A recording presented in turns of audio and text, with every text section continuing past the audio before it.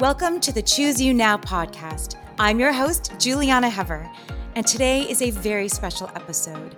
I'm excited to introduce my dear friend, Sarah Kennefic Taylor. She holds a master's in science in mental health counseling and an MBA. She restarted her career in 2017 as a mental health counselor after 20 years in medical research as a principal scientist at Genentech. She's been published in multiple medical journals and is the author of the books Vegan in 30 Days and Vegetarian to Vegan. With all of these accolades, there are just some things you cannot prepare for. And Sarah was hit head on with a devastating diagnosis. Listen in on how this extraordinarily inspiring woman, even in the most dire circumstances, still chooses herself. Hello, Sarah. Thank you so much for joining me today. Oh, thank you so much for having me. So I've interviewed you before, but we've been friends for many, many, many years, and you've had quite the journey. And if you wouldn't mind just kind of summing up a little bit about your experience and just explaining to my audience, where you've come and where you are right now. Oh, okay. So going back up a bit. Yeah. The short story is that I worked for about 20 years in medical research, in ophthalmology research, and then decided to get another master's degree and go into be a therapist. And interestingly, as a side note, I ended up being a therapist for people with cancer.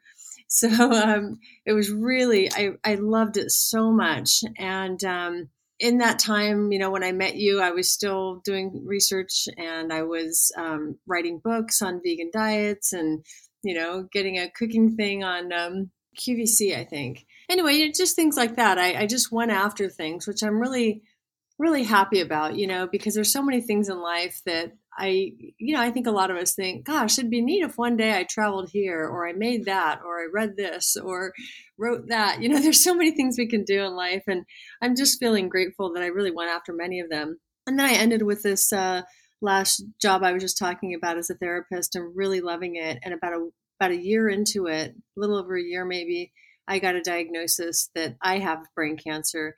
That was quite a shock. It's a stage 4 glioblastoma. So with my genes and where it was on my left side of my brain and certain things put me in the lowest rate to live. It was 7.5 months on average. And I'm already about 17 months or so. Wow. So yeah, I'm really happy about that. So that's amazing. So yeah, that's where I am right now.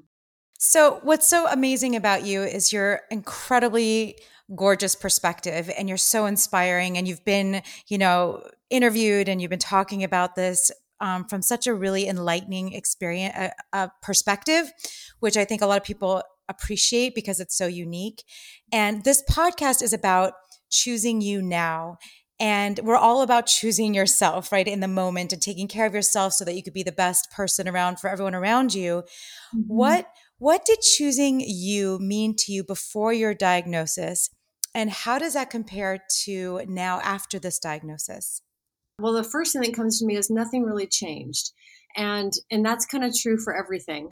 The only thing I'll say changed when I got this diagnosis is I said, all right, I'm going to eat whatever I want. And I'm a vegan. And so the only thing I wanted to eat or drink that I wasn't was a Diet Coke. That's really the main thing that changed. But I'll say things changed over the years. Because it was about 10 years ago that my spirituality, something I was working on, reading, really started changing who I was. And I would say that the main thing, to answer your question, which this is my brain, I don't even remember exactly what the question was now, but I remember my answer. And that was that I just think it's so important to just be grateful. I've had a really good life. I have to say, I've had parents who love me, even though we weren't rich or anything. And, I've just had a great life with a wonderful husband and a happy life. I just look around, when the doctor said, you have brain cancer, I'm so sorry, stage 4 glioblastoma, which I knew what that was. And I just said, okay, like, I'm so grateful for these 47 years I've had, 49 now. But, this was back then. And everything, everything that's happening, I just look around. I could be stuck in traffic and be like, oh, I'm so glad I've got a warm car. It's just learning to be grateful. And I'm just so happy for that. Yes, that's amazing. So many people wouldn't really know how to live, once you get a diagnosis like that. Where have you found the strength? I wish I knew the answer because everyone's asked that. How could you be okay? And, I know this is going to sound weird to a lot of people, but I'll just tell you my truth. My truth is that in my life, when I was 8 years old, I had this experience where I was out playing and no one had died recently or anything like that. But as I was out playing by myself, I heard this sentence come out of nowhere and it said, "You're going to die young." And I remember hearing that, and I'm out playing as an 8 year old, and I thought, wow, okay. And it didn't scare me. And I didn't know if young was going to be 12 years old or 20 years old or 40 years old. I didn't know. But I've always had this thought that, wow, that could be right. I don't know. Maybe it's wrong. But I've always wondered, and I've always been okay with it. And I wish I could explain to people why, because I don't know. I mean, if I could tell you what I did to be okay with all this, then of course I would tell people so that they could hopefully learn the same thing. You've lived your whole life in gratitude and appreciation Mhm. as Yeah, is. and lived it. Like I said, I lived it. So if something came up to me like, "Oh, look at that picture of that place outside of Paris. That sounds neat. We need to go." And if I had no money, like in college, I had no money, I would be trying to save it. I would be working hard. I want to try that. That sounds neat. And I went out and I lived life. And so I'm Ah, really grateful for that. so you can't even really say that you're living more since the diagnosis because you've been doing this somehow from the beginning. Yeah. What I will say about now, which I think is interesting, is that, over the years, when you and I first met almost 20 years ago, I had just gone vegan. It was, whatever that was, 18 years ago. And I really loved writing books and giving lectures and things like that. I enjoyed it so much, but I just kept feeling like there's something else, Sarah, like this. I think a lot of us go through like, what's the big thing of my life? What am I supposed to be doing? And even as much as I love doing that, I kept thinking, there's something else. There's something else. I'm just going to wait and find out. And then it came to me about 10 years ago, it's spirituality. You're going to do something. I didn't know what that was. I didn't know if I'd be writing a book or teaching it one day or something. I was still learning too much to be teaching it back then. But when this happened, I started giving little lectures on YouTube, and everyone's like, "Oh my God!" I had people calling me saying the most incredible things, and I thought, "Wow, was I able to have an effect like that?"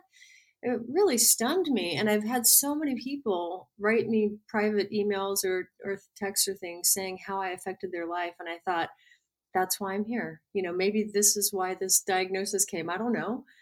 Maybe it was going to come anyway, but here I am, happy to be living it. It's really great perspective. And it's really therapeutic for, I think, everyone to hear something like that because it's like you've embraced what is, right? And suffering is resistance to what is. Hmm. So, okay, then I don't know if this is too of a out there question because it sounds like you're really answering it, but I'd just love to ask you one in a different way. Like, what does choosing you now mean for you, like right now? What about right now in the moment today? That's an easy answer for me. There's two parts of it. One part is what I choose to do, which is I've come to this place in life where I'm here to help. And I don't say that with cockiness or anything. I just want to help people. And, there's so many ways we can help. You don't have to be amazingly spiritual or calm or, you can go through a lot of things, but there's so many ways that people need help. And that's what I'm here for. And then the other things that came to it when you said it was my husband. Like I'm just sitting here thinking, I'm so lucky because I think many of us have been in some relationships that haven't gone well. Maybe that was a marriage, maybe it wasn't, but I think we've all had that at some point. But my marriage, I have to say, while it's had ups and downs, mostly it's been high ups, and having him here during this diagnosis is unbelievable. I mean, I'm just so grateful and so in love, and I just think, wow, wow. Oh, I mean, I remember last time I saw you, we were on the cruise having dinner with you and your Yeah, husband, and you guys were yeah. emanating that same love. And it's really Aw. beautiful. I'm so happy for both of you. So, what would you say has changed in your day-to-day life since you've had this diagnosis? Well, I'd just say two simple things. One is that I can't work anymore. The opposite is that I've been able to help people by doing these videos.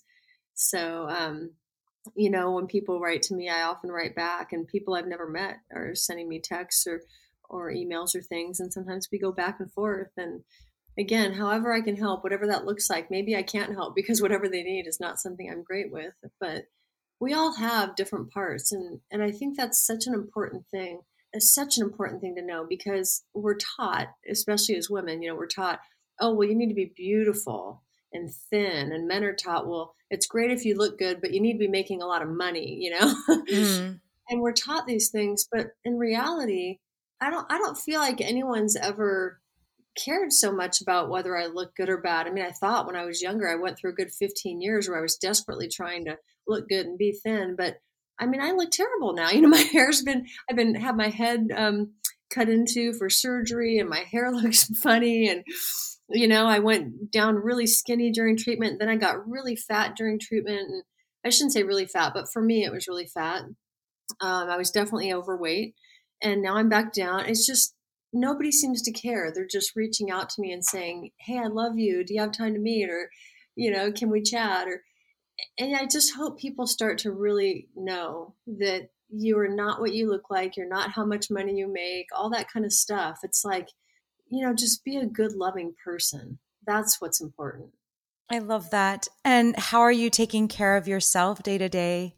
I almost feel like I don't have to take care of myself because my husband's taking such good care of me. Oh, I'm so lucky. Yeah, but things like taking care of myself physically. So I really need to sleep a lot now. So the rule in the house, which my husband's been great with, is, in the morning he spoons me and then he gets up and it's so quiet in the house that if I'm not up until 9:30, even 10, it's silent. I'm fine. The cats they're not allowed in to wake me up and things like so just taking care of myself and having been a vegan all these years, I'm convinced that that's one of the reasons why I've lasted so much longer than 7.5 months. yeah. Um, yeah, I'm quite convinced of that. Yeah, I think taking good care of yourself emotionally and physically with your food. I go for walks every day still. As long as I can do that, I've loved taking walks. And so, for those of the people who listening that aren't into exercising or that kind of thing, try walking, because walking isn't something that's stressful that you have to pay a bunch of money to go join a gym. Just go for a walk outside and you can listen to beautiful music or listen to a great event like what you're doing, or just watch the birds go by and wave at the cars that go by if you're on a fairly quiet road like I am. And it's lovely to live and not be stressed the whole time. Yes. So I have to ask you, I hope you're okay with answering. You don't have to if you're not. Are you afraid of death? I mean, we're all going to die and we all don't know when. Yeah. And we've all thought about it. How do you feel about it? I'm not afraid at all. And I don't really know why for sure, but I have a theory. And like I said, when I was young and I was told I was going to die young, it never freaked me out, never. And I had a patient who had cancer. It was a stage 1 breast cancer. But she came to me and said she had a similar thing when she was little, but it scared her. And she's been terrified this whole time.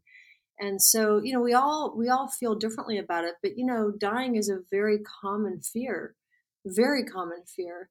And for me, I think again, I don't know why I got that when I was 8 years old, but now I think one of the reasons why I'm not afraid is that I was brought up Christian, and as I got older, I just started reading things. I remember one day telling my husband, I want to have a Christian book club in the house and we can meet every month. And he said, my husband's like, well, why would it be Christian? Why not looking at all these different religions? And why would we just do Christian? And I said, well, I don't know. That's a good question. Let's do all religions. And I didn't end up doing that in the house, but I ended up doing it personally. I started reading all these different religions and Buddhism and, Judaism and everything. I was reading them, all the main ones. And they fascinated me. And the more I learned, the more, and being a scientist, by the way, for 20 years, a researcher, I found that there was research that's incredibly good out of University of Virginia about whether, about kids who say they used to be another person in a different life. Mm-hmm. And that to me is phenomenally fascinating. So when I started reading that and actually seeing research, which of course got me a little more excited because I was in research, I like to see that kind of proof, if you call it proof. Then I started feeling really like, wow, okay. And it's not my choice. Like, I'm not excited to die. I'd rather not. But I have to say, I'm not afraid of it because I really think like my husband and I and my family and good friends, I just feel like we're going to come back. And I really believe there's some people in my life, and I've talked to them about this, and several have said the same. I really feel like there's a small handful of people that when I met them for the first time, I went, oh my God, it's like, I know you. It's like, wow, how do we know each other? Have we met before? And now I look back and I think, oh, okay, I think we did meet before in a different life. So, Yes, I know yeah. that feeling. I know those people in my life too. It's like you can't even, there's just no words. It's so powerful. Yeah. Yeah. And who knows? We could be totally wrong, I Right, don't know. right. But who cares if we're wrong? Yeah. So you're living with this extraordinary, unique perspective. What advice do you have for people out there listening to live their lives to the fullest, to choose themselves for the fullest, like you are a walking role model of? Thank you for asking. I would say that when you get an idea that really excites you, or you're really curious about learning or going to see or whatever, do it. And if you're thinking, well, I don't have the money for that, or I'm too old for that, ignore all that. Just go and try. Go and try and just live your life and just see what comes. Like I said, a lot of things came for me that I never thought I would do. It's just amazing. Life becomes amazing when you do things. And for me, a lot of that was traveling. I've been all over the world now, and it's just so exciting. So whatever it is for each person listening, like, listen to yourself and go do what you're hearing. Like, oh, that'd be fun, or that could be cool, or that could be interesting. Go do it. The other thing I already said was be kind. Be kind and be grateful more than anything. Because I think that when we are really grateful, it's so rare to be unhappy. You can still find times that are unhappy, for sure. That does happen. But in general, I mean, when people say, wow, you went through that, I'm like, well, yeah, but yeah, but I have a great doctor. And yeah, but the nurses are so funny. Every time we go there, they crack me up. Yeah, there's so many things you can look at that sound terrible, but there are totally different ways to look at things. So I highly recommend that too. Sarah, you're the most beautiful woman. I love you so much, and I can't thank you enough for sharing your wisdom. And I'm just sending you all this love and gratitude for everything you've done. You've definitely made a huge difference in this world so far, and I'm grateful to be able to talk with you. Well, thank you. I'm grateful to be on your show, and I'm so grateful that you have this show so all of us can listen and just learn. It's amazing. It is impossible to not be inspired by Sarah's impressive outlook and perspective, including her thoughts on death and dying. If you are inspired and enjoy the Choose You Now podcast, please subscribe to the show, rate and review us on iTunes, and send us an email with questions and comments at chooseyounowpodcast@gmail.com. For nutrition services and more information, visit me at plantbaseddietitian.com. I invite you to choose yourself now, and I'm signing off with lots of leafy green love.